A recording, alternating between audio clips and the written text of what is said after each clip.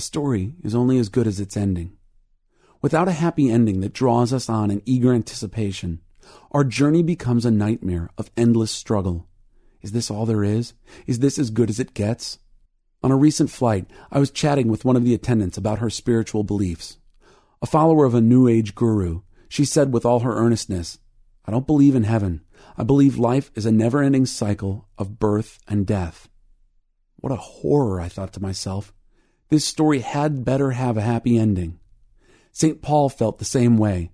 If this is as good as it gets, he says, you may as well stop at a bar on the way home and tie one on. Go to Nordstrom's and max out all your credit cards, bake a cake and eat the whole thing. Let us eat and drink, for tomorrow we die. 1 Corinthians 15:32. Our hearts cannot live without hope. Gabriel Marcel says that hope is for the soul what breathing is for the living organism. In the trinity of Christian graces, faith, hope, and love, love may be the greatest, but hope plays the deciding role. The Apostle Paul tells us that faith and love depend on hope, our anticipation of what lies ahead. Faith and love spring from the hope that is stored up for you in heaven. Colossians 1:5.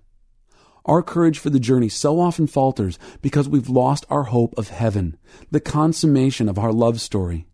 No wonder we live like Robinson Crusoe, trying to cobble together the best life we can from the wreckage of the world. We think we're stuck here forever. Of course, our less wild lovers seem irresistible. We see them as our only shot at some relief.